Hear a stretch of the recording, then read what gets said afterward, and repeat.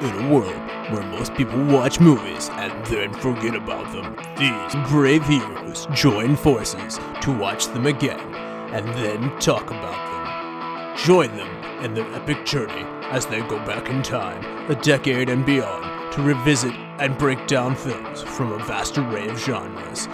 Do these movies hold up over time? Are they classics? Find out on Retro Movie Roundtable. Starring your hosts, Brian Fry, Chad Robinson, Dustin Melbardis, Lizzy Haynes, and Russell Guest. Coming now to headphones in your ears. Welcome, all you lords, ladies, and knights of the Retro Movie Roundtable, where we watch movies and then talk about them. I'm your host, Lizzy Haynes, and joining me today is my good friend and co-host, Dustin Melbardis. Dustin, what's up?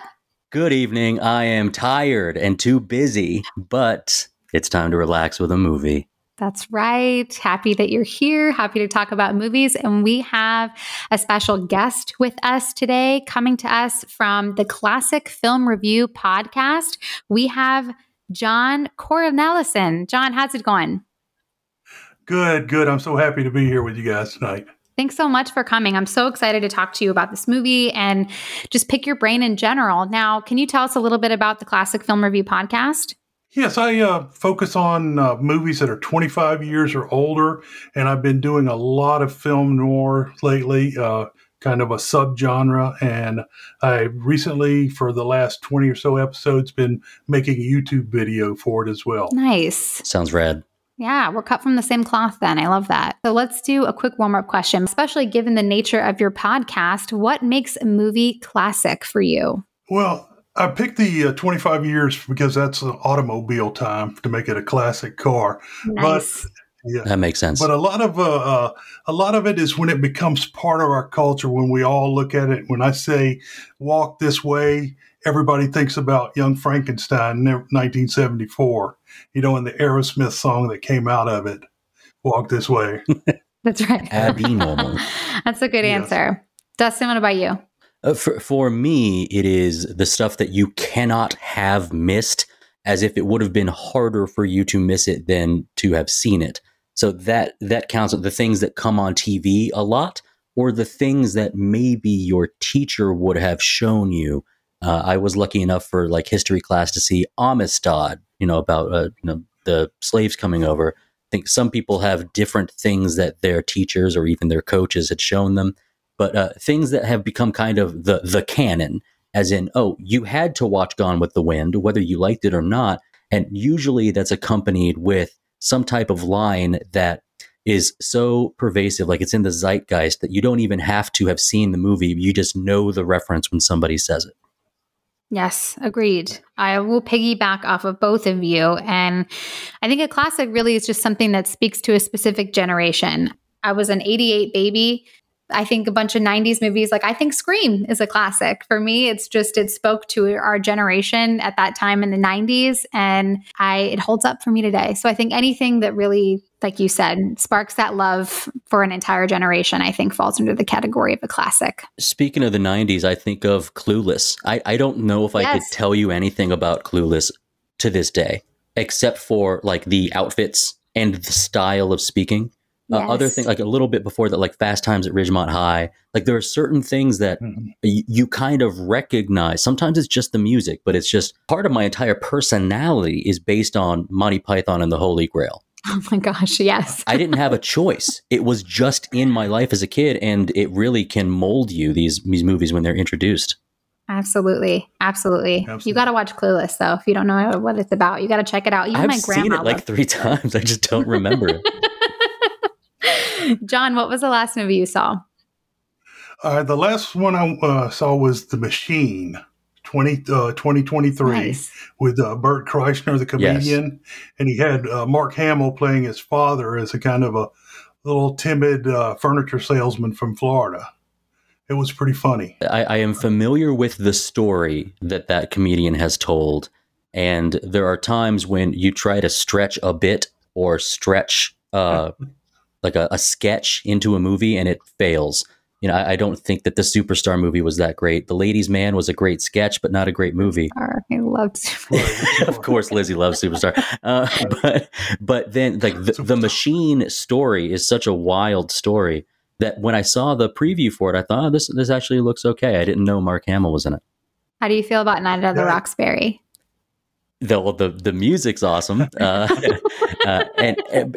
So Farrell and Catan, aside from just their head motions, which listeners, you can't see, I don't know if I remember a single thing about that movie. Oh my gosh, it's such a great movie. Oh, we won't talk about that movie today. I will follow up with you, Dustin. What is the last movie that you saw?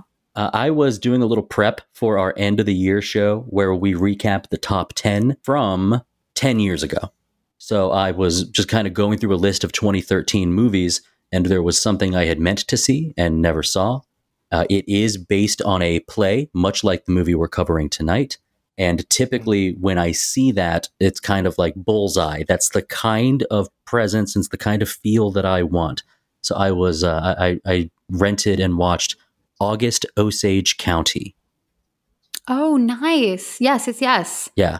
Julia Roberts, Meryl Streep, Benedict Cumberbatch. You've got a bunch of people in there, but it takes advantage of everything's happening in one place, essentially like one set, very much like our movie we're covering tonight. But we'll see if it makes my top 10, but I would recommend it. Yes, that's a slice of life, right? We've thrown that around a couple of times. Yes. The last movie that I saw, you all have been going on this journey with me, Retro Movie Roundtable listeners, because every single time that I have to answer the question of what the last movie I saw was for the past month or so has been something in the Insidious family, because I was working my way up to watching The Red Door, and I finally did it. I watched The Red Door, and I'm glad that I waited until I was able to stream it. But it was still good. It's my review of that fully is for another day, but I give it a solid B-. You said my review's for another day, and then you just gave us I guess that's true. My in-depth review, I should say. My in-depth review, but I'll tease you with the headline that I give it a B-. That makes me think with horror, John, is there classic horror? Is there a special subgenre, or do you ever spend time on classic horror? Oh, I love doing horror films. I have done a bunch of them, and I bring my daughter in sometimes as my vampire expert. Nice. Because she reads all the books on it and stuff. But, going back to I think that one of the scariest ones is the original Frankenstein with the Ardith Bay character. Like, I don't know if it's 31 or 32, but that's the scariest one to me. But the modern one, I know y'all are talking about Scream and Osage County. I haven't even seen these movies, just like what we were talking about before. The 50s, I'm the same way with the 90s and up. But Lost Boys. Oh, yes. Love Lost Boys. Great movie. Yeah, and the other one, Fright Night. Yes. The original Fright Night. The original, the Colin Farrell one was nothing to write home about, but the original one's good. Right. So I've like that, and so I like a lot of vampires, werewolves, mummies, just the classic Gilmans, anything like that. Nice. Well, today's movie doesn't fall under classic horror, but there are some elements of it that are frightening. So let's talk about today's movie. Dustin, can you tell us what we're covering today? From 1960, Inherit the Wind. Starring Spencer Tracy, Fredric March, Gene Kelly, Dick York, Donna Anderson, Harry Morgan. It was released in 1960. This movie had a budget of $2 million, and it broke even. It grossed $2 million worldwide. Fortunately, we don't have a lot about how it ranked that year, but we do know that Butch Cassidy and the Sundance Kid came in at number 1 that year. This movie has an IMDb rating of 8.1 and a Rotten Tomatoes score 93% from the critics and an audience score of 91%, so pretty on par with each other. This movie was nominated for 4 Academy Awards. Spencer Tracy for Best Actor, Best Adapted Screenplay, Best Cinematography, and Best Film Editing. It was nominated for 2 Golden Globe Awards, Best Motion Picture and Best Actor. And it did also was nominated for some BAFTA awards for best film from any source. So honestly, I mean, this movie is definitely a critically acclaimed movie, and I want to talk about it with you guys. So John, you were the one that selected this movie for us to review. I want to know, had you seen it before? If you had, what were your expectations coming in? And do you think that this movie holds up? Oh, I've seen this movie probably 20 times, starting probably around the mid 70s when I first saw it. And I've always loved this movie, and I think it's more important now than it's ever been where we are as America. And I'm not getting political, but it's just an important thing about how we set up our society. And when I watched it, the most recent watching of it, Fredric March, I know him better as an actor. And then going all the way back, Harry Morgan and Claude Akins and Dick York and all these people went on to have great careers. And so it's a fantastic movie with just chock full of fantastic actors. Nice. I love that you chose something that was an all-time, 20 times. I feel like that gets categorized as a favorite movie for me. If I can watch it more than 10 times, I think it gets filed away as one of my favorites. So I'm excited to cover it with you. Dustin, what about you? Well, had you seen this movie before? What are your thoughts? I had never seen it. I watched it twice in 2 days. And I listened to a little bit of it, particularly the courtroom side of things, on my commute to work the other day. There's things about impactful courtroom movies, drama, suspense, and the procedure of it that should be boring, but it's the opposite. It's compelling. Everything happening in one room.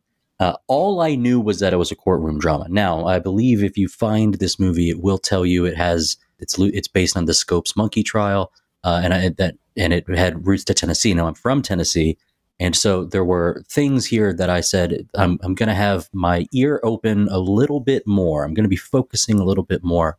And before we started rolling tonight, I had texted Lizzy before and said, of our hosts on this show, 3 of them are from West Virginia, one's from Kentucky, one's from Tennessee. We kind of know this part of the country well. Yeah. So because of that, and not only do I know that part of the country well, but I left it for a similar part of the country, but I can tell the differences once you leave home like that. And so there were things that it was a stark recognition, and then there was also some things that just really, really seemed real. And that's well done for our director's side. But as far as my expectations went, I will tell you, I expected us to hit the courtroom proceedings sooner than an hour in. And I thought that was really special to set up the community, to set up what the town of Hillsborough is like. So that was something that kind of, while it wasn't quite my expectation, I was kind of thrilled to see what their choice was. And I have to mimic what John said. Some movies hold up, some movies are prophetic, and this movie has so many lessons that it will endure, this movie. And if it does not endure, then it should be one of those, as with my definition of classic movies, this one should be in the same unit, or at least in the same curriculum as 12 Angry Men. Wow. That's awesome. Well, well said. Well said, first of all. I had not seen this movie before. And to be totally honest, I'd never really heard of it. I've heard of the Scopes monkey trial, but I was not aware that this movie was based on it. I've had a habit and built one on this podcast of, if I haven't heard of it, I don't even read the summary. I just look it up where I can stream it and press play. Smart. And so I had no idea what this movie was going to be about, and just went in completely blind. I knew at some point when they started singing the old time religion song that in some way, somehow this was going to get tied in. And I just, to be totally honest, I started and stopped this movie just throughout my day. And I kept telling my husband, I think I know how this movie is going to end. And every single time I thought that I had its number, I didn't. So it really, it took me by surprise, and I definitely am excited to get into the plot with you all, but not before we take a quick ad break, because we want to spoil this movie for you. But first, if you have not seen Inherit the Wind, make sure that you go check it out. Otherwise, spoilers lie ahead. Welcome to the All 80s Movies Podcast. I'm Bill. And I'm Jason. And this is the podcast where we talk about the blockbusters, the flops, and everything in between from one of the freshest decades for movies, the 1980s. So whether you're a brain, a jock, a valley girl, or a Jedi, we've got some 80s classics for you. Do these movies stand the test of time? Are we discovering something new? Is there an 80s movie we're finally watching for the first time? Join us each week as we dive into the cinematic nostalgia that inspired and influenced a generation. From the hits to the cult classics, we'll discuss our earliest memories, favorite scenes, fun facts, and our not-so-favorite movie moments, too. It's the All 80s Movies Podcast, now available on all major streaming platforms. Please subscribe and happy listening. And we're back. All right, guys. Thanks for hanging in there with us. And again, just a final warning, there are going to be spoilers. Dustin, can you take us away? Bert Cates of Hillsborough, Tennessee finds himself in the safest place in the world, jail, for violating Public Act 31428, Volume 37, Statute Number 31428 of the State Code, which makes it unlawful for any teacher of the public schools to teach any theory that denies the creation of man as taught in the Bible, and to teach instead that man has descended from a lower order of animals, a law that reflects the feelings of the community, the buckle of the Bible Belt itself. The national papers get word of Bert's imprisonment and impending trial, resulting in religious zealot volunteer prosecutor Matthew Harrison Brady coming to town to be met by two representatives of the wider metropolitan world outside of Hillsborough, attorney Henry Drummond and journalist E.K. Hornbeck. The Baltimore Herald has invited Brady's old friend and rival from Chicago to provide suitable representation for Bert in a town that doesn't take too kindly to scientific progress. Judge Mel Coffey runs a pretty tight ship and engenders a fair courtroom for the most part, but disallows any of the leading scientists of the time to speak on behalf of Charles Darwin's theory of evolution and the descent of man, the crux of this law. This leads to Drummond placing his rival attorney Brady on the stand to defend the stances of the Bible, to reveal the dichotomy that either Brady is the only man in the world allowed to think to interpret the natural law of the Bible, or that all people should be able to think and theorize about man's creation. A compelling argument indeed, but the small-town jury still reaches a guilty verdict. Judge Coffey finds himself pressured to set a precedent for this law, with a radio broadcast covering the result, and sets Bert's sentence to a simple $100 fine. Brady preaches and proselytizes further until his body fails him and he falls to the floor dead. E.K. and Drummond wax about their role in this progressive case before leaving Hillsborough with nary a mind changed. All right. Thank you, Dustin. So, yes, this movie is ultimately trying to illustrate how this trial took place, but I really think ultimately there are a couple of main questions that live within this movie. I think that what I want to discuss first and foremost is this idea of science and religion, because according to Brady and in his ideals, science and religion cannot coexist. And I want to hear what you guys think. John, do you think that there is a place in which science and religion can live together in harmony? I have never seen the conflict myself. I'm a retired professional archaeologist, so I'm sort of a scientist. Religion is about faith. It's about belief without evidence, and science is about belief with evidence. But it doesn't, just because one thing is true doesn't knock out the other thing. And so I never really understood the struggle. If you believe like Brady did in an all-powerful God, well, an all-powerful God can do anything, which can be compatible with science. Well said. Yeah, there's nothing in particular saying that a miracle can't be explained by observation later. I really put a lot of respect on what you said about faith being belief without evidence.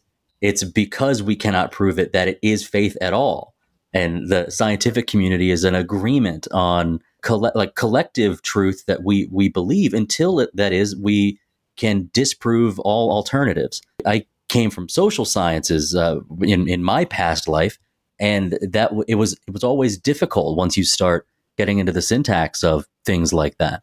Now, I'll say that if you start going back and you start trying to triangulate between where things were explained by the word or where they were explained by science, I've never felt as if those two lines could ever meet a point. And I just kind of chalked it up to, I don't know if this task can be done.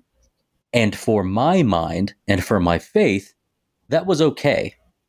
But for some others who, it's like a dog with a bone. For some, you would have to say, no, you must go back and be able to define, or you must be able to observe and see. Then that's where I go. I think that's where I would have let faith take over.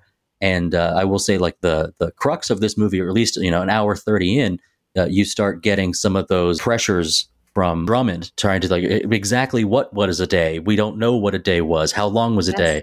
I've had talks with coworkers as to, Abraham lived 690 years. Well, was it really a year? Did they mean to say months? If they said months, then that would make sense. There's a bunch of stuff that I've stopped, for my own mind's sake.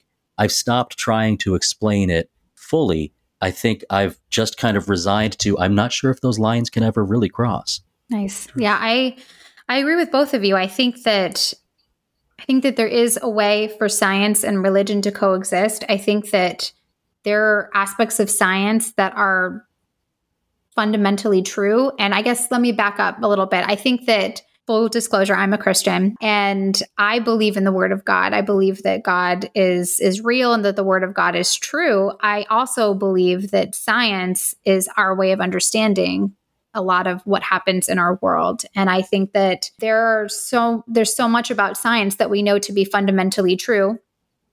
For example, I know that water is going to freeze at 32 degrees is the freezing point. And there's just certain aspects of science that are just fundamentally true.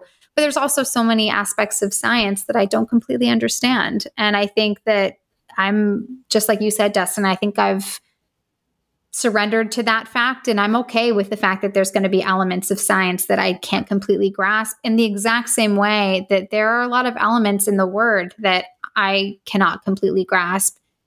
However, my ability to understand it in no way, shape, or form impacts my belief in it, for both. And I think that it's an interesting thought project from this movie, is really trying to ask that question in a real way, as if science and religion can really coexist. And because according to this movie, they're both fighting so hard, or at least Brady is fighting very hard to say that it's not.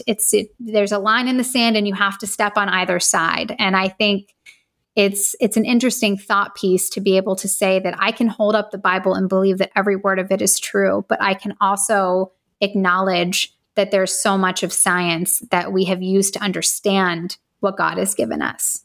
When it comes to the enlightenment that is brought up later in the movie, by nature, why would we have been allowed to think if we can't figure stuff out? Yes. If I were to put myself, if I'm a Hillsborough citizen, and we are lucky as the three on this podcast to have lived through several innovations and to have access to more knowledge than anyone in the history of time. And we are wealthier and more knowledgeable than anyone that came before us. And because of that, we can, I think maybe our minds at our ages are maybe more adept at being able to compartmentalize and do these things separately. But if we're in 1920s Hillsborough, and the idea that, well, I guess the radio works and the telephone works, but not a single person in that town knows how. And because, God made it so that we can explain other things too, that by trying to explain, one would become a heretic, or one would become committing some other greater sin. That's kind of where we get to this Hillsborough feeling. We start, I guess, 8 minutes in, maybe 10 minutes in, we're in that room with all of the men. We've got the owner of the bank. We have the mayor of the town. We have the prosecutor in that town. We have Reverend. And they are seeing the newspapers and say, look what we have wrought. The whole world is laughing at us. But I think we believe the Reverend stands up and says, God is testing us right now. With all of the things of science and all of whoever that's going to write a funny headline that we have to defend the way that we believe. And it's not as if these are the wise men that know both sides and are doing the best to reconcile and keep one in power. I think they all are artifacts of what they grew up and what they truly believed. There wasn't a choice for them not to defend their law the way that it was written. It's an interesting concept because, I think so much of the Christian faith, a lot of people in non-denominational Christianity talk about relationship over religion. It's a really common idea of just this idea that I want to have a personal relationship with Jesus Christ, one that follows the word, but rather than following kind of rituals and really putting my actions in alignment perfectly, it's more just about making sure that my heart is in alignment. And I think that is something that I feel I wish so badly was represented in this movie, because that's really, really lacking to your point. It's like there's this idea of wanting to defend their faith, but at what cost? And what becomes of them in that process, and what their heart starts to turn. The Reverend at one point, he is talking to Rachel. At this point, Bert has been arrested, and she is coming to him just begging that they just drop this and let this go. And he starts praying, he's like, shows her the picture of her mother. He's like, if your mother was alive, she's looking down from heaven, pray that she forgives you. And then he starts praying, speaking from, I believe, the Old Testament, talking about, I'll give you, take away your heart of stone and give you a heart of flesh. But watching the way that a lot of these fundamentalists work, it's interesting to see how throughout the movie, their hearts, that Christ, if you're convicted with the Holy Spirit, your heart is fleshy, but if you allow hate inside of your heart inevitably is going to harden. And it's really interesting to see that arc.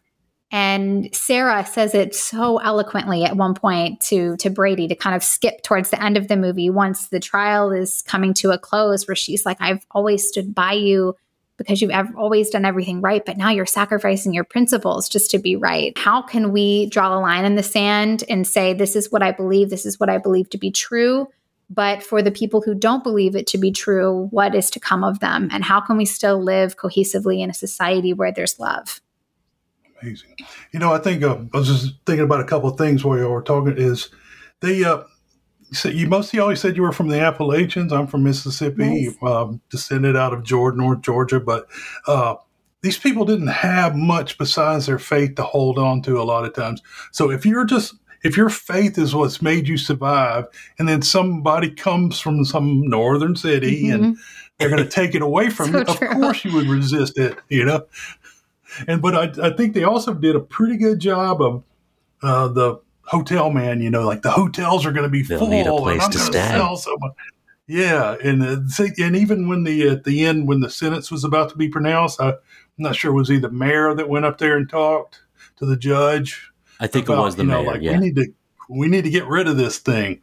And so I thought they did. Like there's a hard line, and then everybody else is living in the middle. Mm-hmm. We could, I bet, spend the next hour talking about just this very particular thing about the movie.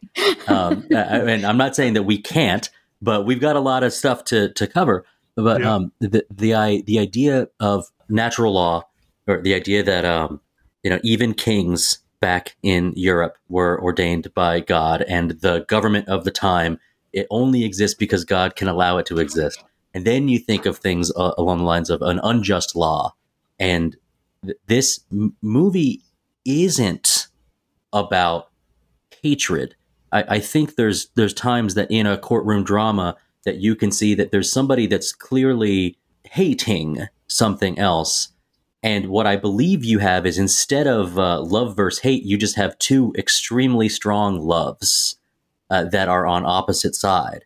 A love of my faith in my God and the Word and this book and all of the things about our community that is great, and we all share it. compared to change. And the Enlightenment wasn't great for everyone in Italy. And the difference between the Catholic and the Protestant Church, as Drummond brings up, these things are the bases for 17-week college courses, and I enjoyed them when I took them. And a movie that can present it in a way where I don't believe we were meant to truly dislike many of our characters. They had things that were more appealing, or they had things that were, they drew your eye or they drew your attention. But if we talk about Brady, who is representing, holding up this law that I think, draw your own conclusion. I believe that many in the town kind of saw that law could be unjust, and he could not change his mind. He could not be made to say that I am fallible.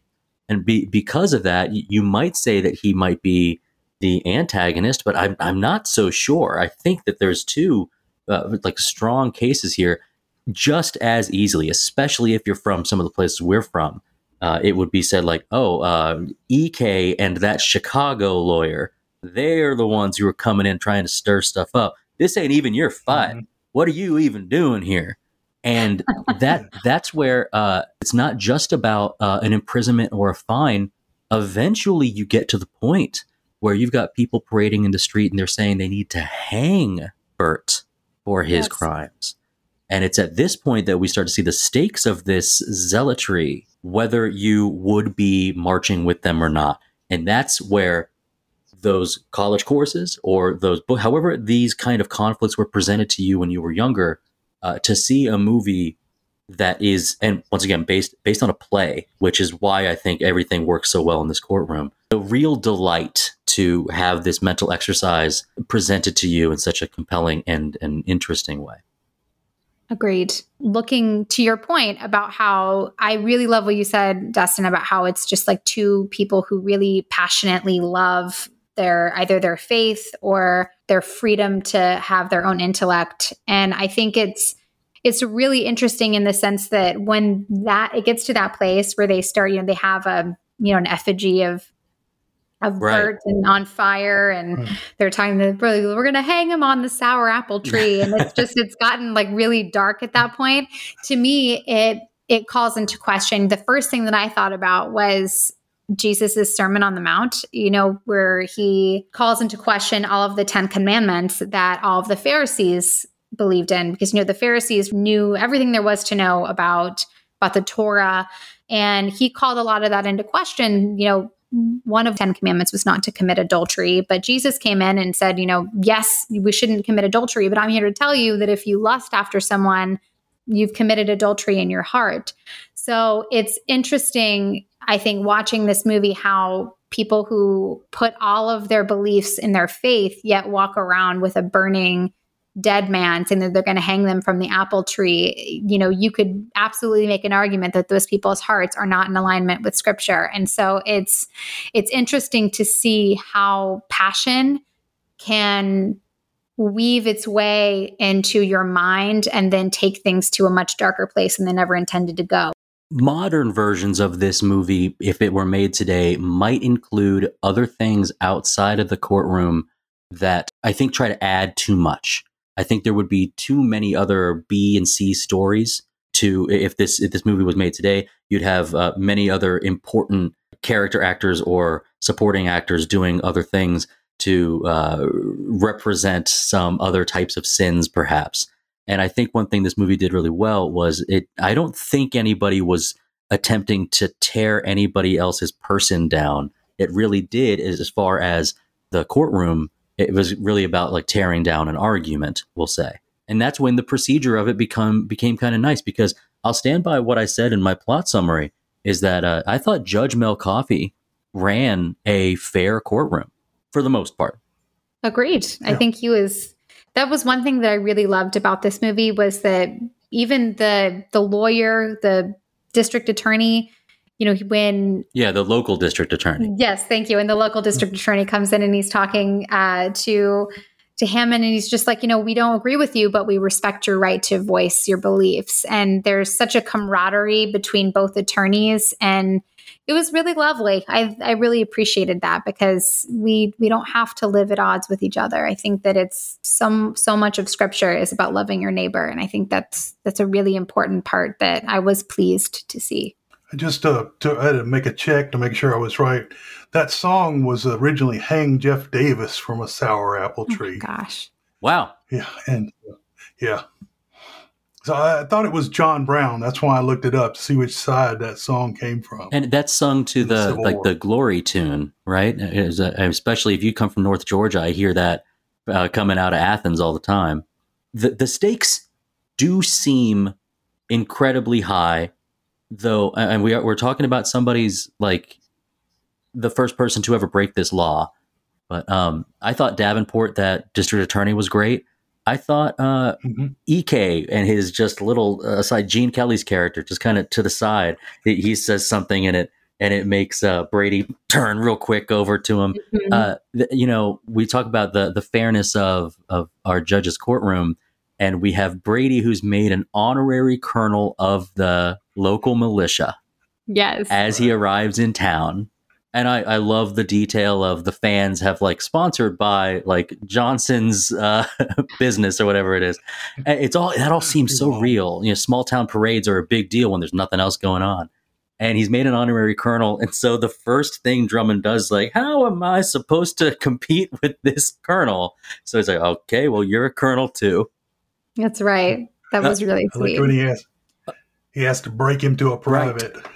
A stunning amount of like subtle comedy. I think we've mentioned before on the show that most movies aren't comedies, but most movies include a little bit of humor. Occasionally, we do have those movies that have zero, but this one had such a. John, did you find this movie? You've watched it 20 times. You anticipate some of the jokes coming, but I have to imagine you still smile at them today. Oh, I love the Hornbeck character. H.L. Mencken, his quotes are so pervasive in American society, and Gene Kelly is just he started out as a dancer and became a great actor. He is such a manly man, and he plays such a devil in this one. He's so good. He is. He's very facetious. That one woman, you can tell she's trying to be genuine and kind. She's like, would you like a nice place to stay? He's like, I have a nice place to stay, and I left it to come here. Yeah. It's really bad, but it definitely is funny. Let's talk a little bit about the Brown family. Claude Akins, he's like in these other movies, From Here to Eternity, and he always plays a tough guy. And this role was early in his career, but he's playing against type because he's a big, strapping, gruff guy. But this time he's playing a driven preacher. So I thought that was kind of just an interesting juxtaposition for him personally. And Rachel, that's the one character, and I'll talk about it later. But I could have seen a replacement there. I thought she just spent too much time looking doe-eyed at Bert, instead of this movie. Yeah, to me, I thought she was a weak character. This movie could have been as strong as it was with an absence of romantic love. It's true for the main story. However, for her interactions with her father, for her going to Brady's room after he kind of falls ill, there's a relationship that maybe it just didn't click with me that first time, but Brady really is seen like a prophet here. He's seen an incredibly high standard to where you would imagine that, they like calling a reverend father, that they would call him father. And her presence, unless there was, I feel as if there could have been something more impactful with her relationship with Bert, or really, I think the stronger relationship was with her own father. And her scene, I don't know if I've seen many other, I would say off the top of my head, it's top 5, maybe even top 3 portrayals of a preacher with the power behind the words And maybe that's because of our setting here, but oftentimes pastors have a bit of an aura about them. But when it comes to Jeremiah Brown, Claude Akins, that was some real strength. And I'll bring that up a little bit later too. But what you'll see is even with his devout fervor towards what he believes, we know that his wife and Rachel's mom had passed. But even with that, he's got this position. He's in the room of powerful men at the beginning. He takes a real backseat to the crux of our A story in the second half of the movie. I would have loved to see more of him. So I think the Brown family, maybe somewhere there was room to fit in something else about that. I just don't know how it could have been fit in more cohesively. We were already at 2 hours, 7 minutes for a 1960 movie. So I'm not sure where we could have found the time, because the other time that was spent on really getting a feel for what this place was, I feel like maybe you would have had to sacrifice the reminiscing time between Brady and Drummond. The idea that they know each other and they're sitting out there on the rocking chairs. I could talk about that scene for a long time, but I think you'd have to lose some of that in order to get more of the Brown family in. This movie is probably the longest 1960s movie that I have watched to date. So I agree. I don't think that you could really pop it up to 2.5 hours just to have a little bit more of the Brown family. But he had a stoicism to him. And I would have really liked to have seen more of that character and possibly seen where that arc would have gone as the movie progressed. But John, I think that in terms of Rachel, I think that when it comes to our superlatives, you and I might be in alignment with each other a little bit. You never know. Put him on the stand. Stay tuned. Yeah, that's right. Put Reverend Jeremiah on the stand. How powerful would it, like I said, he's not prevalent in the second half of the movie. You want to shoe in to convince the jury, you put the pastor on, that would have done the job. Now, Brady being in that role, and particularly Fredric March's portrayal of him, I don't think I could ever choose to switch away from that. But if we're going to ramp up, and we don't have time to ramp up because we don't actually hit the courtroom until an hour in, but if we were ramping up, days at a time, this witness, that's what cross-examination, that would have been special. We have other smaller special cameos, but I think no one's objecting to more of Claude Akins here. Right. So this movie was produced and directed by Stanley Kramer. So Stanley, of course, this movie is based off of the play by Jerome Lawrence, Robert E. Lee. And just to go through some of Stanley's other works, he had a pretty great career. It really seemed to have taken off after this movie, but some of his notable movies were The Defiant Ones, Judgment at Nuremberg, It's a Mad, Mad, Mad World, Ship of Fools, and Guess Who's Coming to Dinner. So it felt like he really had a great career from the 60s all the way up until about 1979. That is a pretty classic list.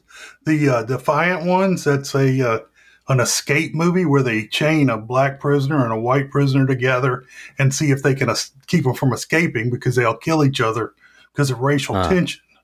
That's a good one. The On the Beach is atomic bombs destroy the world and a lone submarine's trying to make it to Australia to see if anybody survives. Of course, Inherit to Win, Judgment at Nuremberg, and I highly recommend you watch it. It's long, but it's got Burt Lancaster and Max von Sydow and just on. But it's all about, that's another trial movie. And it's set almost all in the court. It's fantastic. A very young William Shatner in there. Richard Widmark. It's just a fantastic movie. And all about, it's the same kind of concept because they're trying to, the war's been over for 3 years and people are kind of pressuring the judge, which is played by Spencer Tracy also. They're pressuring him to maybe don't execute these guys. It's been a long time. Feelings are down. And then I go down the list to when he was as producer only. You have the Caine Mutiny, 1954. Caine Mutiny, the defense attorney had to destroy Captain Queeg on the stand, just like the defense attorney had to do here, destroy Brady on the stand. Well, he was pressured. He was backed into a corner. You won't let me bring up the people that are best qualified to talk about this. And it was smartly done by Davenport, or the local prosecutor, who, by the way, not every movie does objections being sustained well. This one does.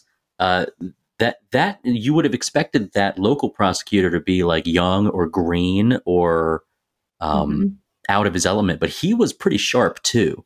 And so the idea that, right, hey, you can't get any of these professors and authors and experts on, so you've left me no choice but to go at my longtime friend and rival. And while you have to presume there was some kind of enjoyment to the battle inside the courtroom, that certainly he did not want to see that happen at the end.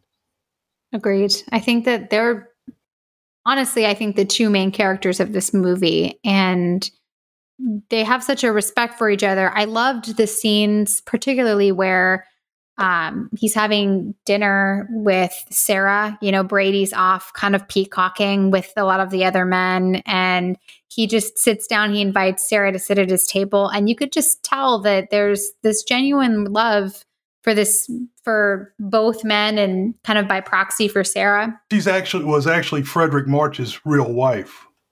Oh, cool. Really? Yeah. So when she does the scream, really cool. When she does the scream at the end, I've always thought that feels real when he falls down. But she was lovely. I love hearing that. So much of that love was real then, probably, like when she's caressing him and just going, "Oh, baby, baby, baby." It was the battle in which they both really had a genuine respect for each other. And I think the court, like you said, the judge, I think was honestly really fair. You kind of have an expectation of what judges are like with a lot of modern crime dramas. And so it was really nice to see a judge do his best attempt at making sure everything was fair. And, later when Damon is held in contempt and he comes back later and apologizes, and he's like, "I'm not without grace and forgiveness." And I think everybody tried pretty hard to be on their best behavior. Right. I don't want to take anything away from Laszlo with the cinematography, because there were some cool moving shots inside a static room that were really well done. There were some times when a lot of faces and a lot of people were put onto in the lens at once. But talking about Kramer directing this movie and the choices made to spend as much time as was spent to understand the community, understand that even in this place where we love God, and it's meant to show, it's not that they hate science, but it's not quite hate, but that there are some of the young homeroom students of Burt's that we really like him actually. There's allies in the town, and even when Drummond's maybe biggest social ally is Sarah. These decisions to do some things that might seem innocuous, dinner time, or just showing us how much like Brady is eating. I will say that was a pretty big shock. I would have seen, if you wanted to call that a heart attack, you want to call it some type of, I don't know, unholy smite. I don't know what it was, but the idea that we are given clues along the way, I certainly did not expect that's how this would go down. But what it did, it left us to do, and it led me to add another 1 to 2 sentences to my plot synopsis, that this movie does not end with the verdict and sentencing. It ends with sort of a introspection onto like what just happened here. And all of a sudden, the Baltimore and the Chicago guy, they've got 3 minutes to kind of jab at each other that, exactly. Hey, you're a lonely man. And God, how did he describe himself? Hey, I might be rancid butter, but I'm on your side of the bread. Exactly. Yes. There's that. These guys aren't buddies. No. And the sort of recollection of what had happened, I imagine that with some of the titles you had mentioned, John, that Stanley Kramer must have a habit of, it's not just about what you see, it's about how you think about what you see. what you do. And then he told Gene Hornbeck, he tells him that there's nobody to pull the dirt over him when he dies. And he's like, you will. Oh, yeah. You'll do it for me. That's such a great bit. That's right. I liked that. He's like, because you're the kind. Yeah, you're the kind. Which is true. I believe him to be the kind. I think that he's a kind-hearted man. So I think he absolutely would. I don't think that whether or not he liked EK was irrelevant to how he would treat him as a human being. Right. And they intentionally made Hornbeck, I don't know, kind of dislikable character. But he was patterned after H.L. Mencken, which is, marriage is you brought him up before. Marriage is a perfect institution, but who wants to live in an institution? That's some of his.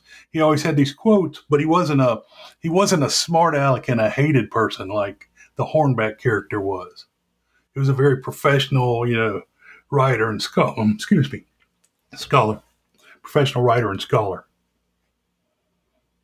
Yeah, I think it was a choice and a smart one to have the journalist be on, definitely not on the side of the town, but also kind of on no one's side.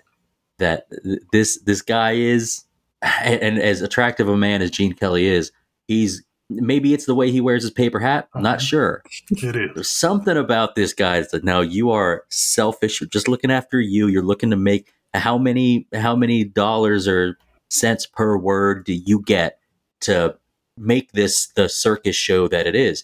Call it the Scopes Monkey Trial. The trial, it's circus-like, not in a silly or unprofessional way either. It's just of all the things that can happen here, having some of EK's barbs, directed towards the Brady, just the right amount of comedy from him.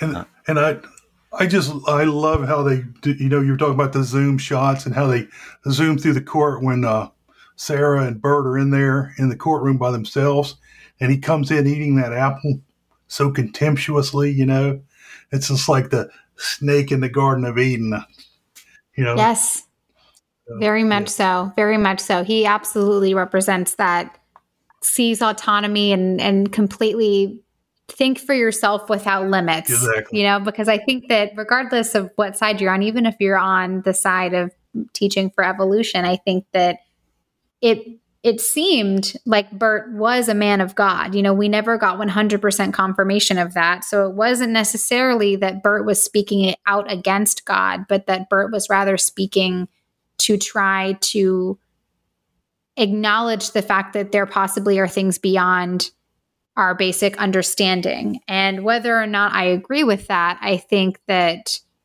I can appreciate the thought process that he has there. And I think that, of course, on the other side, on Brady's side, it's that very much like the word is God and the word is true.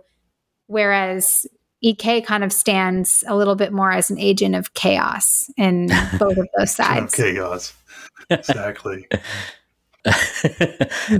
Yeah, I want to know how I got this hat. That's right. With Bert, who was a godly man before he was shown a book and wanted to learn the book and think for himself, we're kind of given the Stebbins boy anecdote, and Yes. this is why. And so, what I wanted to ask: do either of you two have like a quick recap? I mean, you've seen it the most, John, but I've got my own. But can you explain how the Stebbins incident changed Bert? Yeah, and I'm sorry, I'm not going to know it.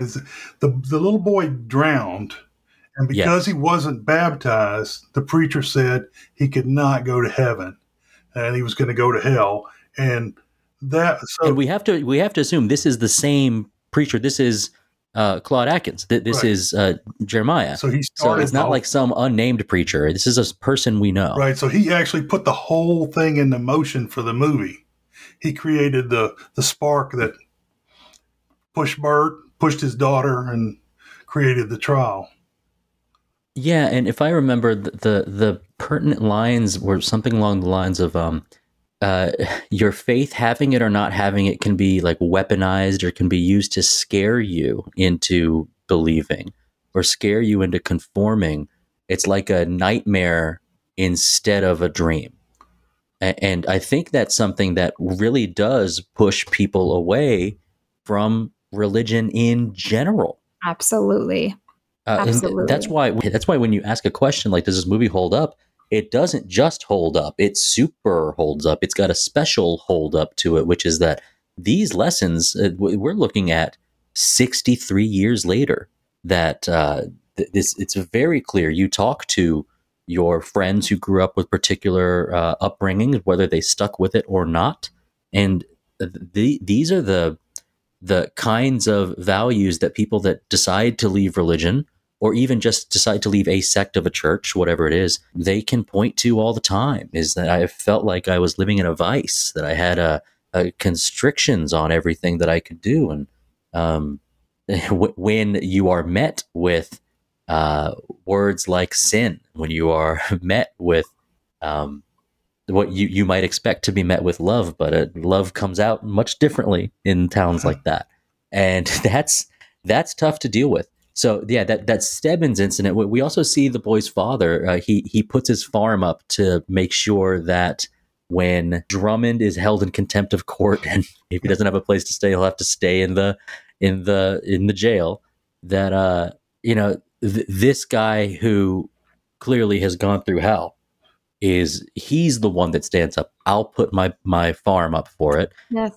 And you've got one of the other men, the important men in the town, the bank owner, or I guess whoever runs the bank manager, says, I will accept the value just like that. We don't have to wait for paperwork. This is accredited, or whatever the word would be. There's some community stuff outside. It's very small, but at the end of this movie, most of this town is still going to live the way that they were living.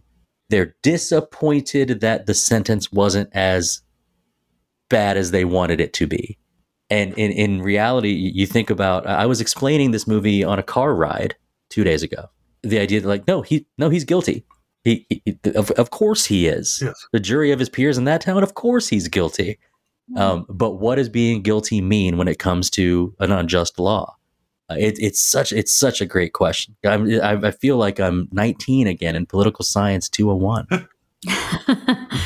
Yeah, church hurt. That's the term that's thrown around a lot in my church. It's the concept that you just mentioned, where somebody who is a divorcee is turned away because of the choices that they've made to leave their marriage, or people who, have any type of walk of life that someone in the church might think is not in alignment with scripture are turned away. And then it creates this separation between them and their desire to want to get to know Jesus. And I think it's really unfortunate because, we as people, we are imperfect. I believe that the Bible is real and true, and that the word of God in and of itself is perfect, but we as people are broken. And so we're never going to completely get it right.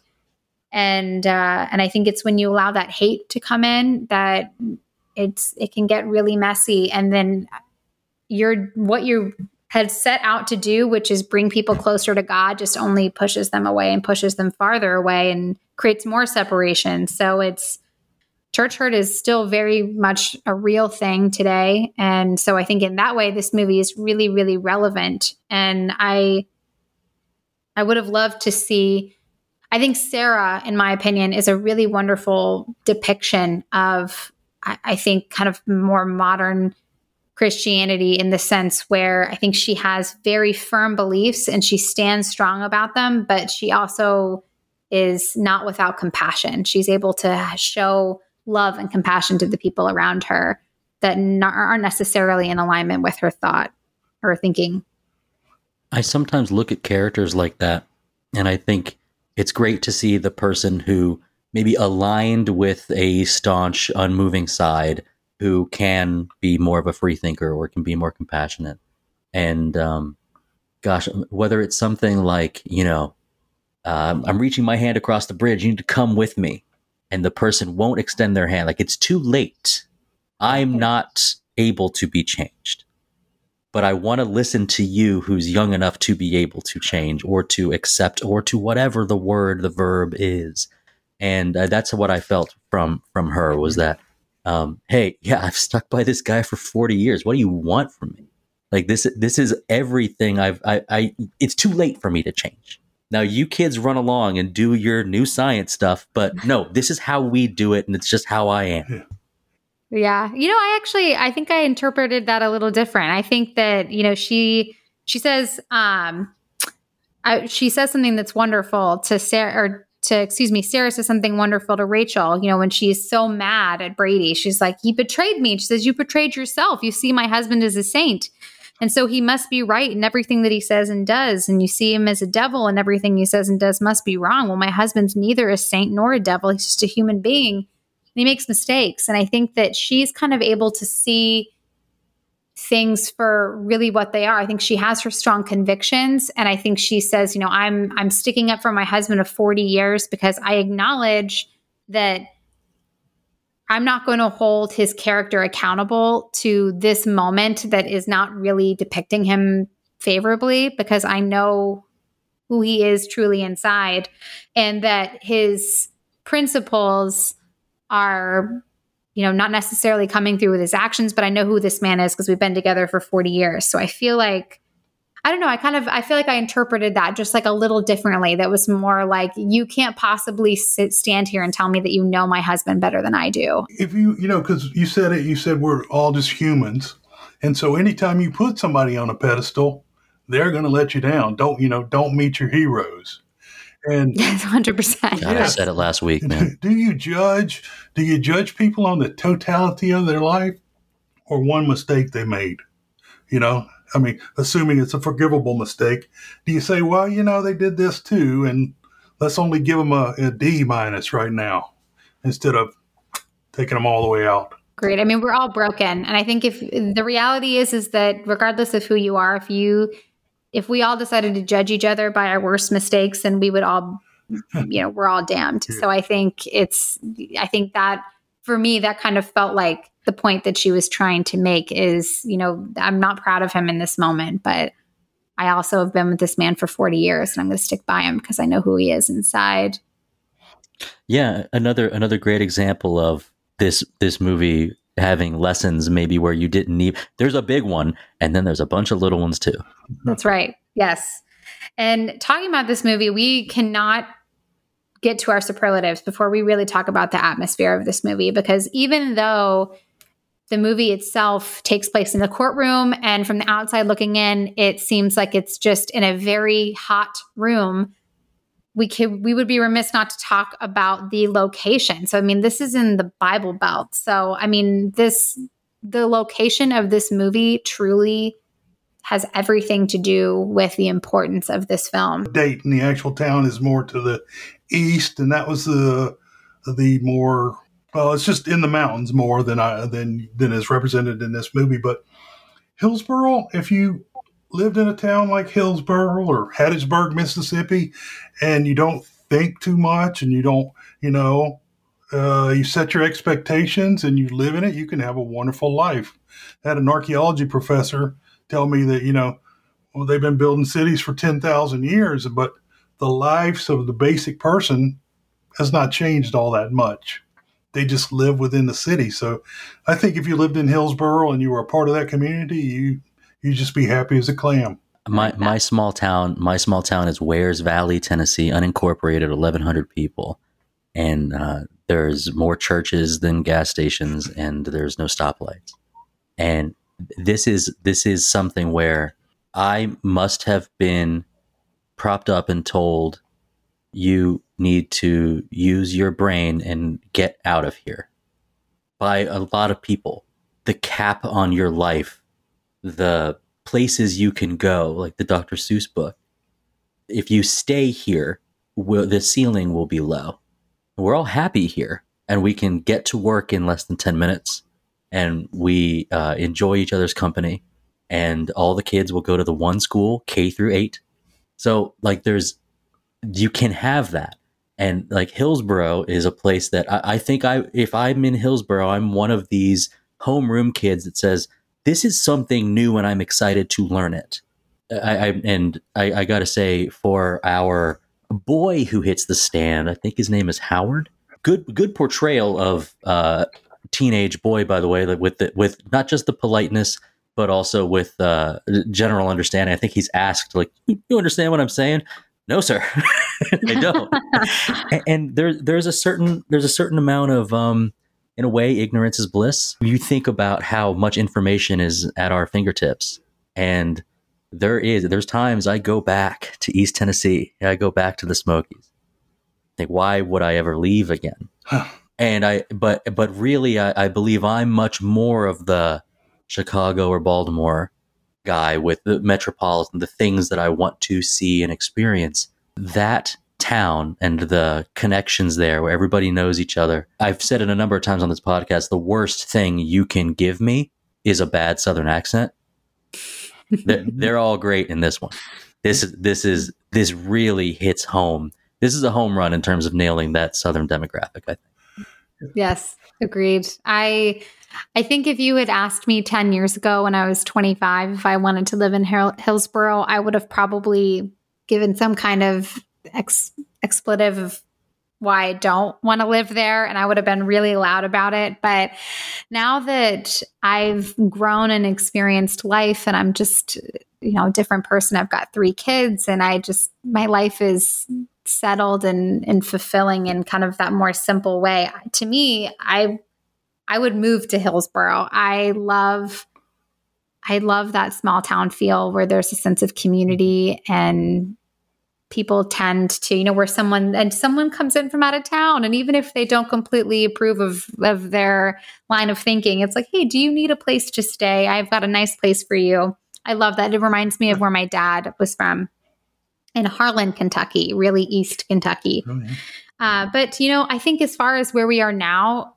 2023, we've never been more connected while simultaneously also being, a record of reporting being lonely.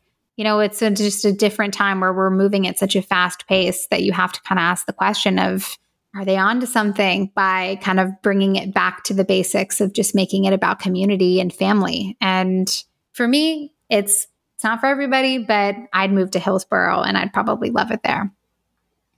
I'd wave to you as I got on the bus out. There's an aspect of like that small community where, think of the farmer's market and everybody on that one block or that street. Now think about if your town was the farmer's market all the time. That's Hillsborough. Love it. And I love that. I actually at the University of Tennessee, I was pre-law for about 2 years. So there's an aspect of this, the big time attorneys like that was appealing to me. But I definitely share your sentiment that Hillsborough would be a great place to like settle down, be happy, and like put the perils of the rest of your life away. Yes. Nice retirement. Agreed. Down. What about that song, right? I mean, I think big confession here. I am almost positive that I've sung that song in some capacity, whether it be in my grandparents' church or in the choir with my granddaddy, because the second I heard it, I could finish the lyrics. Yeah. So in some way, shape, or form, I've sung that song before in a choir setting. But as far as soundtrack and score, that's it, right? There's really nothing else to say other than give me that old time religion. Yeah, old time religion and glory. You do have a bit of a score, and half of it is variations on old time religion, which is well done. Yes. The rest of it, there are times that I feel like I've mentioned this before with movies of this era where it's just a little bit too loud and brash at times. I'm not taking away a single thing about the music used in this movie. It fit. It really fit there. So they did play with variations on it, which I thought was appropriate. Yes. They hit that old time religion pretty well in another 1941 movie, Sergeant York, where he becomes a conscientious objector after he reads the Bible and doesn't want to fight World War I. Then he goes on to be the most decorated soldier of World War I later. But that song and the kind of the theme of that is hit a lot of times in movies coming up from around World War II on up that I know of. I'm a huge fan of when a song is revisited several times. in a score. There are also hymns and church songs that mean more to me. This is one, though, that I think I got hit with it so much in the first 30 minutes of this one that every time I heard it again, I was like, okay, give me something new, though. Give me some variation. Alter this a little bit. I think my hymn of choice, what would it be? Will the Circle Be Unbroken? If you give me that hymn, and I'm a happy man. That's a good one. Oh, there's so many beautiful hymns. I love them all. I agree. Old Town Religion was really fun and very appropriate for the first half of the movie. Nearer, My God, to Thee. Okay, maybe that's my number one. Yes. I love that you know all the oldies. Talk about classics. Really? And while we're talking about classics, let's segue over into our movie superlatives. So are you guys ready to give out some awards? Sure. Loud yes. All right, let's do it. Okay, so John, we're going to start with you. We're going to do our best MVP. Can be director, actor, anybody you thought really stood out and carried the movie. Well, this is probably going to surprise you based on what I've said earlier, but it's Gene Kelly as the snake in the Garden of Eden. Mm-hmm. He's just the best thing in this movie to me. Nice. Awesome choice. Dustin, what about you? I both of our leads, I believe our leads are Drummond and Brady, so Fredric March and Spencer Tracy. We didn't talk about Spencer Tracy at all, really, which is a shame because I think he did a tremendous job as Drummond. I'm going to go with Brady, though. I'm going to go with Fredric March. He has these tics with his mouth, and he has a nervousness about seeking the approval of his constituency in a way. And but he's also got a strength, and he's got a belief. And his portrayal of this type of character, you lean just a couple degrees in any other direction, and he's either not as menacing is not the right word, but not as believable or convincing, or he's too bad, and he's a Minister Frollo. So I think the way that he played it was the best way it could have been played. So he deserves the props. Absolutely agree with that. I found him very likable, and I agree that that's difficult in a role such as that. So I definitely give him props for that. I put Florence Eldridge. So I had no idea that she was Fredric's real life wife, but I loved her. I felt like she was the voice of reason throughout this movie. I really admired her ability to comfort Rachel and just kind of be that anchor with Drummond when things felt like they were getting out of hand, to kind of just pull him back and remember that they're allies. And then same for Brady as well, because of course Brady took kind of that step over that line at one point, and she really helped anchor him back. So I think without her, I think things could have slipped into utter chaos. All right, John, best supporting actor. Well, this one I went with Fredric March, and I thought he was amazing. And I'm not absolutely sure, but I think they had a dental prosthetic on him. And he was eating that kind of an overbite. Very much so, yes. It doesn't look like that in other movies. And just eating that chicken, and I didn't say it earlier, but I thought the heat, and this is very appropriate for our time right now today, the heat was a major character in this movie. Just making that court oppressive, and him just eating that chicken and having so much joy, just greasy fingers and everything. He was fantastic. Nice. Dustin, what about you? Best supporting actor? Claude Akins. I did mention that as Reverend Jeremiah Brown, that he may be one of my top three more powerful pastors type characters I've ever seen. And the when he is sort of confronting Rachel, and he's nearly weeping, he's doubled over in his remorse or piety in a way like that.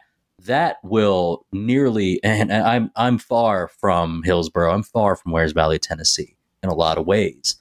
But to see a demonstration, it was so believable. John, you said that's kind of against type, but could have fooled me, because that is certainly a powerful portrayal. Nice. I put Fredric March and Spencer Tracy. This is what I followed your lead, Dustin. These were my supporting actors. I couldn't choose just one. I had to go with them both. Their chemistry was so good. And I love, even in sports when someone falls down and someone on the other team like helps them back up, and you just kind of have that sportsmanship with each other. I love that. And I loved watching that in this movie. And I thought that, kind of regardless of what side of the coin you're on with this argument, I thought that it was really nice to see that they could maintain that respect for each other no matter how passionately they disagreed. And I think that their chemistry was dynamite. Hey, Dustin, you talked about the rocking chair thing, the scene where the Drummond and Brady were talking, but the rocking chairs were out of sync with each other. That's right. Just to show their opposition. Yeah. And it was, we know in the world of attorneys that these people are generally buddy-buddy, and that when they get in the courtroom to do their job for 1.5 hours, they may be not on the same team. They're going for drinks right after. And there was a show put on about Colonel Brady versus this metropolitan atheist heretic. And I'm thinking that that was part of the show too. And the idea that nobody was around to see them just kind of, waxing poetic about old times. But that was something special to watch. Hidden gem, John. Well, I thought Jimmy Boyd, he played the student Howard he talked about before. And he was a breath of fresh air. I thought he kicked I'm kind of smart and I'm not too smart. I'm not worldly. And it was very good. I noticed this doesn't have anything to do with the movie, but I noticed he was married to Yvonne DiCarlo, and who was Lily Munster on the Munsters. Interesting. Oh, fun. That's awesome. Yeah, he was great. He was charming, and it was kind of that perfect neutral character to put on the stand. He was great. Dustin, hidden gem? I thought you were going to steal my little trivia fact, too. Jimmy Boyd is mine as well. My second place would be the guy who works at the feed store. I think he becomes the jury foreman. But Howard was great. Jimmy Boyd, also known for the classic 1952 hit, I Saw Mommy Kissing Santa Claus. No way! He was the one that sang that song. Yeah.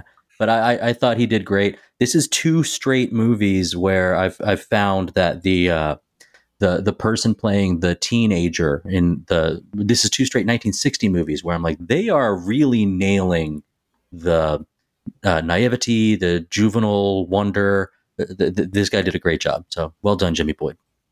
Agreed. I put Dick York because I could not put my finger on where he was from for the first 30 minutes. And then eventually it hit me, yes, that he is Bewitched. He's from Bewitched. And I was like, oh my gosh, it's all coming together for me now. And so it was really hard to look at him without immediately just thinking about the nose twitch. And I thought,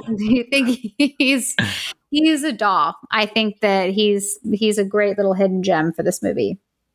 John, real quick. So you know that it's Dick York in Bewitched. Do you know who the other actor playing the main character in Bewitched was? Yeah, Dick Sargent. And so I always think of that because we remember Dick York, Dick Sargent, Sergeant York. Sergeant York. I was watching Wayne's World 2 today. They throw that joke out in Wayne's World 1 too. Extreme close up. All right, recast. John, who are we recasting? Well, again, I said I would recast Donna Anderson, who played Rachel Brown, with a more likable actress. I don't know what it was, but something about her just didn't gel with me. And I thought a good replacement for her would be Michael Learned, who was the mother on the Waltons. They're actually the same age. I fully trust you being the expert in all things classic movies. Dustin, who are we recasting? I liked Gene Kelly's performance. I did, but I'm recasting him. I want Jack Lemmon in there. Now, I mentioned I'm a fan of Kelly's dancing work, and I want to see actors stretch their potential. But I would have really liked to see Jack Lemmon, who I think is seen as like wholesome or chummy. He's always likable in his comedy. At least he always has been to me. So to see Lemmon playing like a clever, quick-witted, slimier type of humor as opposed to his like traditional batch of characters, that would have been really something. Agreed. Yeah, that's super cool. John, you and I agree. We talked about this a little bit earlier, but I wanted to replace Rachel as well. I just think she lacked a little bit of depth for me, a little bit of range. I loved Claude Akins' portrayal of the Reverend. And I think that I feel like I needed somebody that could really meet him. And I can't 100% guarantee this is going to hit, but I selected Audrey Hepburn because I feel like looks wise, they seem pretty on par with each other, but I'm a huge fan of Audrey Hepburn. And I feel like she's got such amazing range that I think she would have been able to bring that innocence, but more importantly than anything, I think she would have been able to bring the passion that I think Donna lacked. That's a good point. All right. So best shot, John. Well, there, like we've talked about already, there's a lot of good tracking shots in this. But to me, again, when they came from Bert and Sarah, and they tracked through and hit Hornbeck eating that apple. Yeah. To me, that was the best shot in the movie. Although there were a lot of good ones where they crossed a lot of, every time they did one of those long tracking shots, there was a lot of information in the shot. Yeah, good point. Dustin, best shot. Reverend Brown on the dais holding a prayer meeting in the middle of the woods. I've been out in those woods, and that was powerful. I don't know much else to say. I can't say anything. I'm stricken by and you hear some of the people in the crowd, calling out, and he's doing a classic story that everybody knows. He's talking about Genesis, right? He's not even doing something obscure. He's doing something everybody knows. And even still, I'm just like, man, I feel like I was one of those kids that, like, I don't want to go to Sunday school. I want to actually listen to the preacher. You know what I mean? So, like, this is like huge to see this great portrayal of it. That was my best shot, is just from, like, the crowd looking at him up on the stage. Agreed. I completely agree with you. I think he was intense in a very convicting way. So he did a really amazing job. My best shot, I think my best shot, honestly, I always tend to go with the opening scene. And maybe it's because I have a really horrible habit of having no idea what's going on. And so I'm just so intrigued by what's happening in the very first couple of minutes because I'm desperately trying to understand what this is about.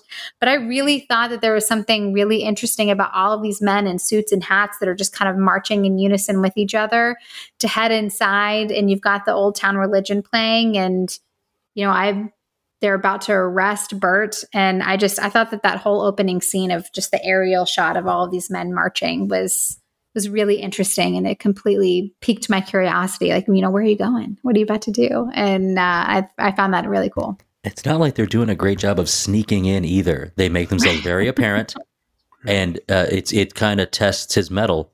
You're going to continue with your lesson, aren't you? And he does. I know what you're here for, and I'm just going to keep going. Yes, absolutely. Really sets the tone very much. Best scene, John. There's so many in this movie. I would go second place where Brady falls when he has the busted gut or whatever killed him. When he falls, that's my second. But for first, I'm still going to have to go back to Hornbeck and Drummond there at the end of the scene when they're doing the wrap up. Like, you're terrible. You're a terrible person. You're horrible. You're going to be lonely. You're going to die alone. No, you're going to come be with me because you're that guy. So that was the best part, because you actually saw where everybody was at that point. You knew the position that everybody was in, no matter what the job they did. Nice. Yeah, I absolutely agree. It was really powerful. Dustin, you said this at one point. It's just like the fact that the movie didn't end with the trial. It ended with these two characters kind of trying to figure out what just happened and where do we go from here. Feels really interesting, because in life, sometimes when you've been spit out of, you've sucked into a tornado and then spit back out again, you really do have that feeling of what just happened. And it was a very human moment. And it was cool for that, to watch that. Dustin, what about you? Best scene? I'm going to take John's best shot. It's when you get the introduction of E.K. Hornbeck. And I think there's a lot of quick humor there. And you are seeing that the world has its eyes on Hillsborough, and he's talking to both Bert and Rachel, though in reality, Bert and Rachel don't have much to do with what the rest happens in the movie. So I thought I was making a mistake where I was just like picking a scene early that I thought like, oh, this is going to stand out. And I was bombarded with a lot of incredible scenes later. Mm-hmm. But because this was around the last time that them as an item stayed relevant, and you just have this, who is this EK guy and how do I get more of him on screen, it kind of stuck with me. So yes, the best scene was his introduction. That was a great scene. Also, one scene that we didn't talk about is the scene right before where is he playing cards with the jailer, with the bailiff. Yeah, the jailer is so cute. He's just like, can you mind getting back in there? Just like with like the aesthetics of the situation. Yeah. It's so funny. My best scene, this was really hard to pick, honestly, but my best scene was, apart from the sermon in the woods, I would say, is really just the end scene with Brady, just like the very last part of the trial, because you can tell while he's speaking, he's saying like, this isn't just about this trial. This is just about so much more than that. And I think the passion in his voice, and he's so deeply convicted, and you can tell for him, this isn't just about winning the specific law of what's going to happen in Hillsborough from now on, but that it's really more about making sure that he's convicted to make sure that God's message isn't going to be taken in vain, and that, he's protecting the gospel at all costs. And just the way that he is so passionate about it, it's such an intense moment. And then for him to talk and just be so winded and then immediately collapse, it was a very, very intense moment, and definitely felt like the crux of the movie, just very climactic. All right, let's move into best hair and makeup moment. John. But it wasn't really. It was not really hair and makeup. But I loved when the heat was driving them to ask permission to take off their coats, and the use of galluses instead of suspenders.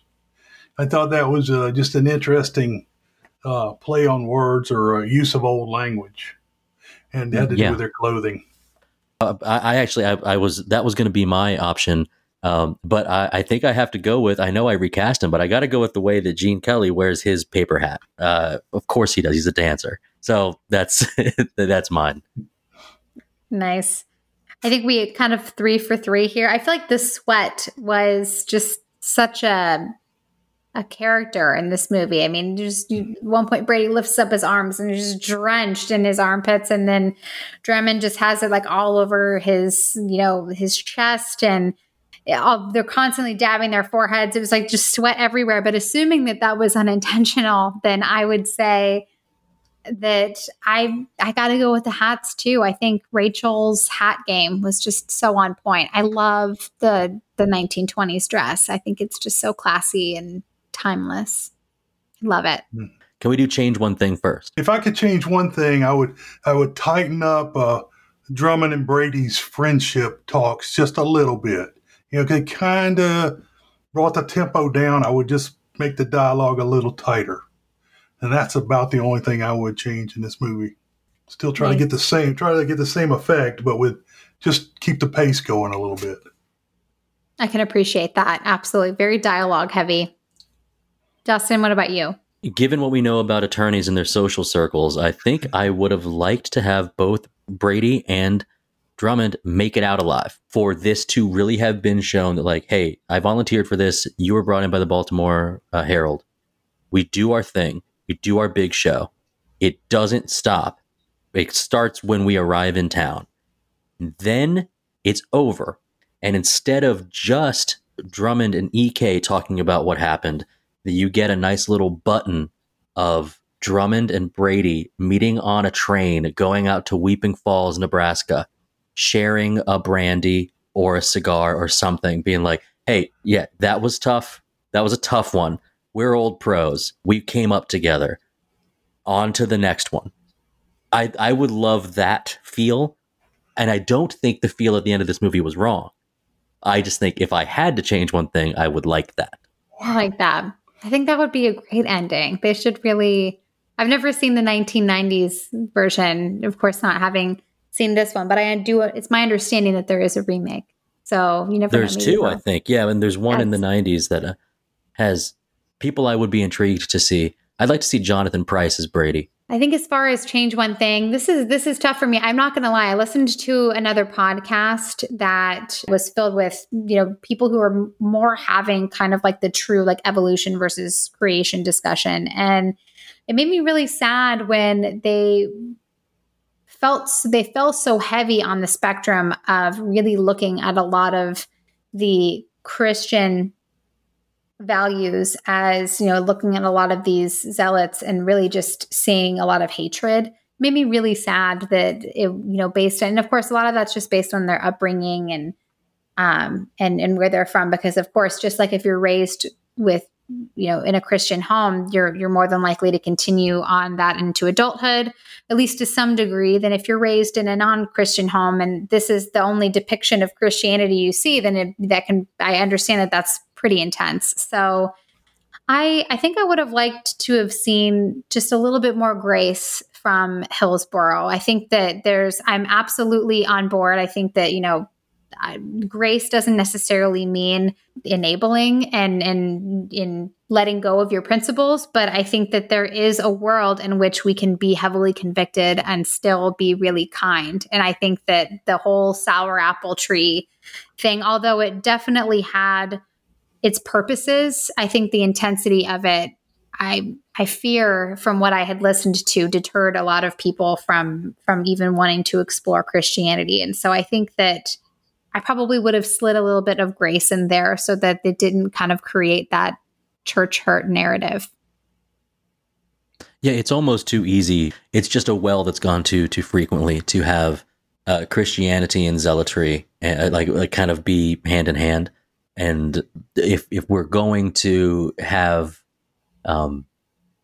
lines being gray or zones being gray or anything, it's better. It's actually stronger to present all of the great things about a community like that, instead of the woman, knitting in the courtroom, just yelling stuff out. Yeah, you tell them, or get out of my town. Like it's a stronger position without the caricature. Agreed. Very much agreed. I think that very well said as well. So I don't need to add anything else to that. I think that's perfect. I thought I wrote it down, but maybe I didn't. That woman was doing the same as the guillotine lady from A Tale of Two Cities, like 2023 or whenever that movie came out. But she sat there and knitted the whole time while people were being executed. Wow. And so it's almost a direct copy. Little homage. Yes. Yeah. All right. Best quote, John. Okay. Well, they had the WGN radio in there, and the technician was Norman Fell. He played Mr. Roper on a television show called Three's Company, and John Ritter secretly lived with two women. I don't know if you remember that show. And so he was always a funny guy. But the quote, I tried to find a one-liner, but I couldn't find one. But Drummond contemplates a radio microphone in the courtroom and says, God and hell, and the radio operator, played by Norman Fell, you're not supposed to say hell either. And he tells him, you're not supposed to say God, you're not supposed to say hell. And Drummond responds, this is going to be a barren source of amusement. Yeah, it's good. It's a good exchange. Yes. Yes, absolutely. Dustin, best quote. Mine comes from a longer quote, and I'm not going to give the whole thing, because if you just parse down this sentence, I think it's telling to me. It's one I will remember and maybe think about in terms of my interactions in my life and how I see the news and to see the world. Fanaticism and ignorance is forever busy and needs feeding. Yes, I remember that was a powerful line for sure. Right at the climax, really. Yeah, to the jury. Mm-hmm. Yes. Mine was, I'm more concerned with the Rock of Ages than the Ages of Rock. The Ages of Rocks, yeah. I thought that was really amazing. It was punny I, kind of true. I would say that I am in alignment with that. So I appreciated that. And if given the opportunity, I'll toss that out in an argument. And I love that when he says a line like that, he kind of leans over to the crowd. He gives a little like eyebrow waggle, like he's such a peacock. Yeah, he really. Yeah. All right. So we've gone through our superlatives. Overall, what do we think about this movie? So we're going to give it a rating. John, we're going to start with you. We're going to do 5 stars. You can do half increments, 0 to 5 stars, 5 being perfect. What are we rating it? I'm going to have to give this one a 5, and I'll watch it over and over and over again. So it must be a 5 to me. Nice. We've watched it 20 times, you said that in the beginning. Yes. So I think the rewatchability is always a huge factor. Yes. Dustin, what about you? The other hosts on this podcast gave me a hard time because I didn't rate 12 Angry Men the #1 movie of like 2020 when we covered it. And it's because I had seen it a lot and I had already learned the lesson, you see. I'd already learned the lesson. Well, with this movie, this was a new lesson and a new portrayal of something that I really loved seeing and I loved feeling and I loved thinking.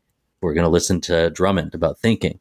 I am not giving it 5. I'm giving it 4.5.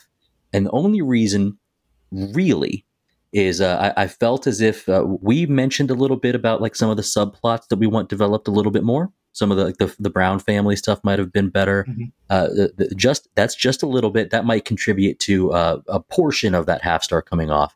But I think this movie has set an example, or there have been other movies like it that have done such a great job with the cross-examination of a witness, revealing something to the jury or revealing something to the audience that is so jaw-dropping and so well done, written by legal authors or written by really puzzle-solving style reveals, that the argument that Drummond makes to Brady about, well, are you the only one allowed to think this way, or should we all be able to think this way? It was long. It was a stunning performance to get all of that out, especially with those shots. But I felt that the argument didn't reach the heights I wanted it to reach for him to make the point that he made. And for that alone, I'm moving it from 5 to 4.5. I still think this is a movie I will rewatch. It's already a movie I will recommend. And I thought it was a great choice. So thank you, John.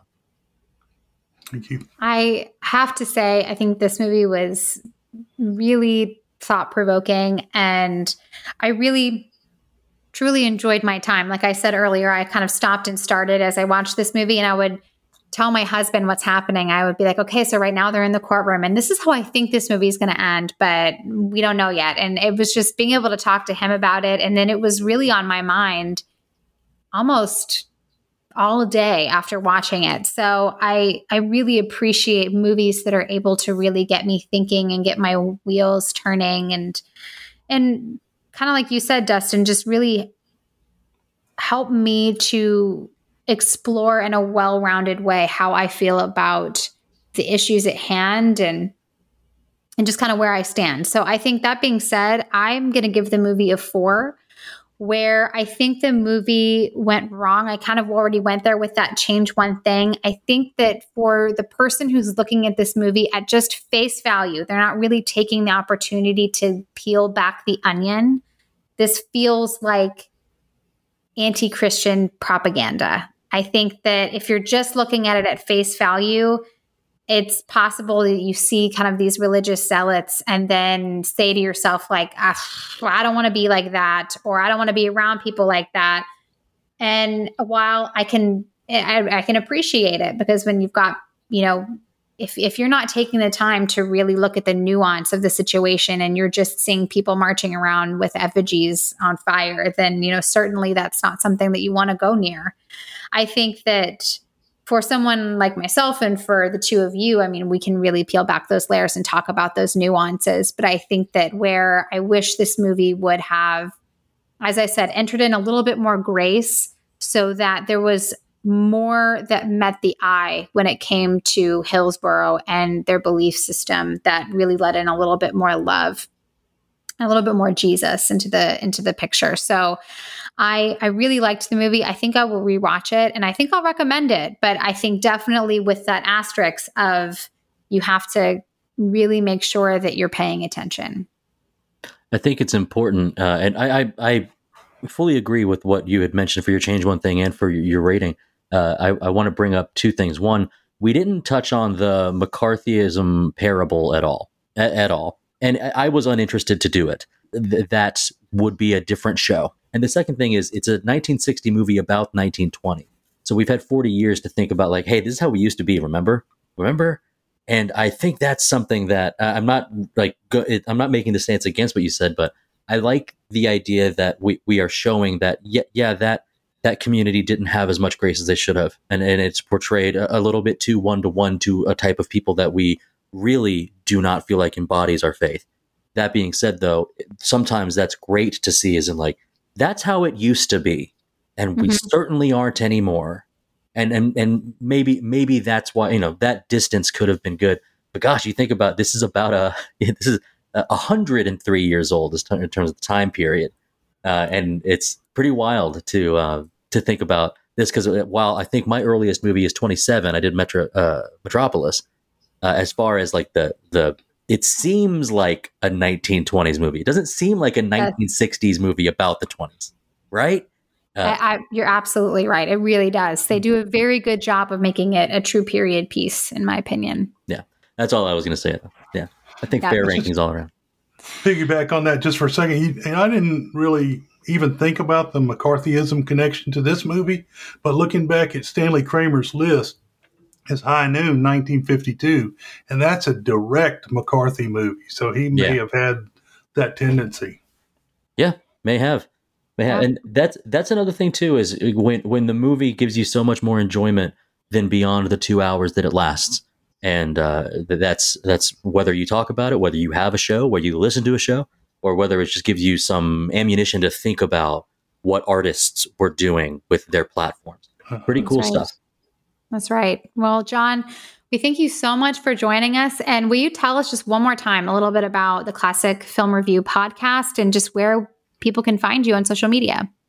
Well, thank you very much for having me on. I really appreciate it, and I had a great time. You can find me on Apple Podcast at Classic Movie Review without the S, and you can go to classicmovierev.com. That's my website, and then you can find my YouTube channel from there. Awesome. You. And you have a book as well, as I understand, right? I do have the ABCs of Film Noir, which is a picture book, and then I have all the Coyote's Tale, which is speaking my language. It's a world of New Orleans, but they're all animals. They live animals like humans, and I fleshed that out. And I just finished my first archaeological mystery novel and haven't published it yet. But it's going to come out soon. So keep your eyes peeled. Yeah. Yes. So all that links will be on the web. Well, John, we will definitely check that out. And thank you so much for joining us talking about film noir. Dustin, we are talking crime for next week. So do you want to help me pick out a crime action movie for next week? Crime action movies. I got 3 of them. Option number 1, Lizzy, The Boondock Saints from 1999. 2, Irish Catholic brothers become vigilantes and wipe out Boston's criminal underworld in the name of God. Option 2, Once Upon a Time in Mexico from 2003. The hitman El Mariachi becomes involved in international espionage involving a psychotic CIA agent and a corrupt Mexican general. Or option number 3, Smokin' Aces from 2006. When a Las Vegas performer turned snitch named Buddy Israel decides to turn state's evidence and testify against the mob, it seems that a whole lot of people would like to make sure he's no longer breathing. What are we going to pick? I'm going to park the car and Harvard Yard. It's my best Boston accent. We're going to go with option number 1, Boondock Saints. Absolutely. Excellent. Yeah. All right. Well, Dustin, thanks for joining me. John, thanks for coming on the podcast. And you're certainly welcome anytime. And thank you, all the lords, ladies, and knights of the Retro Movie Roundtable. We invite you to reach out to us because we want to hear from you. Subscribe, rate, and review us on Apple Podcasts, Spotify, Google Products, Stitcher, Pandora, or wherever you get your podcasts. Subscribe to us on our YouTube channel, mostly audio only.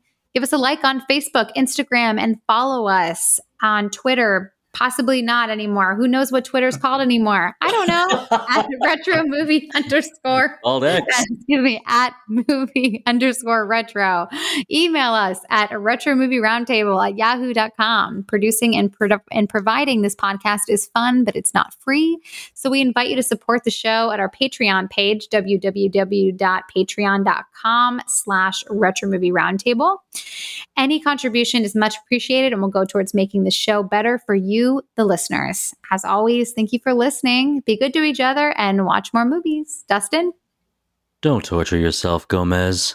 That's my job.